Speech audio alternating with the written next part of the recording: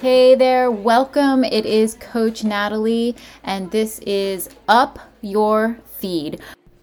In this podcast, I share with you common questions I get from my nutrition clients, because while everyone has unique needs, the questions are usually the same, and if they are asking, you probably are too.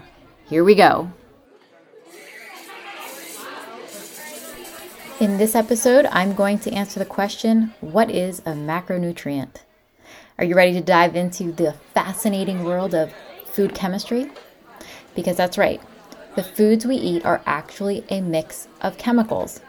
And these chemicals, also known as nutrients, are essential for our body to function properly. From growth and development to fueling physical activity, there's a whole lot going on inside our bodies that require these nutrients. There are 6 key nutrients: protein, fats, carbohydrates, vitamins, minerals, and water. And each serve a different purpose. Some provide energy, some regulate the body, and some provide structure. Here's where it gets interesting. Only 3 of these nutrients provide us with energy. These are called macronutrients, and they include proteins, fats, and carbohydrates. On the other hand, the vitamins and minerals we consume are called micronutrients, as we need them in smaller amounts. So macro meaning we need more of them compared to micro where we need less of them in relation to each other. All right, let's talk a little bit about the energy we get from each of those macronutrients.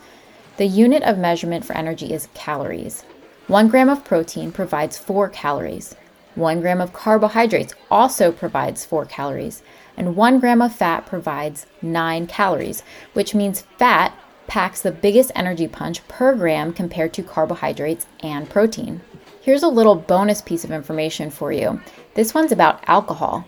Do you know what it is? Is it a protein? Is it a fat? Is it a carbohydrate? If you're counting your macros, where do you put it? Well, here's the thing. Alcohol is its own category because it's not a nutrient.